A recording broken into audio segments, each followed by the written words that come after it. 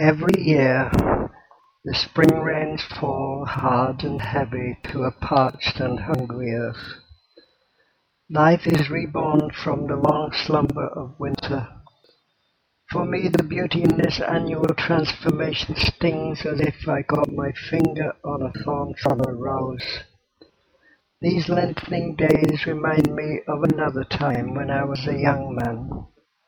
Back then, the sun's rays were just as warm and sensuous, but the splendor of nature being reborn was tainted with death. It was 1945, and Europe was still caught in the dying grasps of a cruel and unforgiving world war. It was a conflict that consumed tens of millions of lives through military battles, air bombardment, and pure and simple mass murder.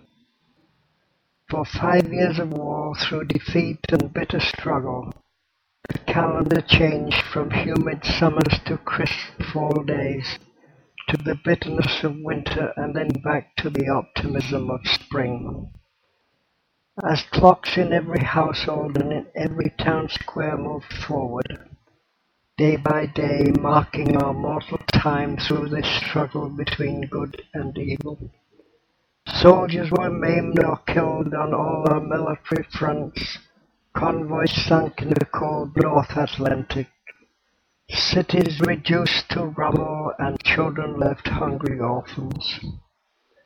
Across the world death moved for too many years in lockstep with both the season for sowing and for reaping. We were a world at war, and for those of us in Britain the cost was enormous in lost and ruined lives. But it didn't matter, because we believed that the cause was just, and that whether we came from humble or refined stock, we were all in this war together. It was that common and shared faith in ourselves, and in the notion that everyone's contribution, large or small, was important to the war effort that saw us through those dark hours.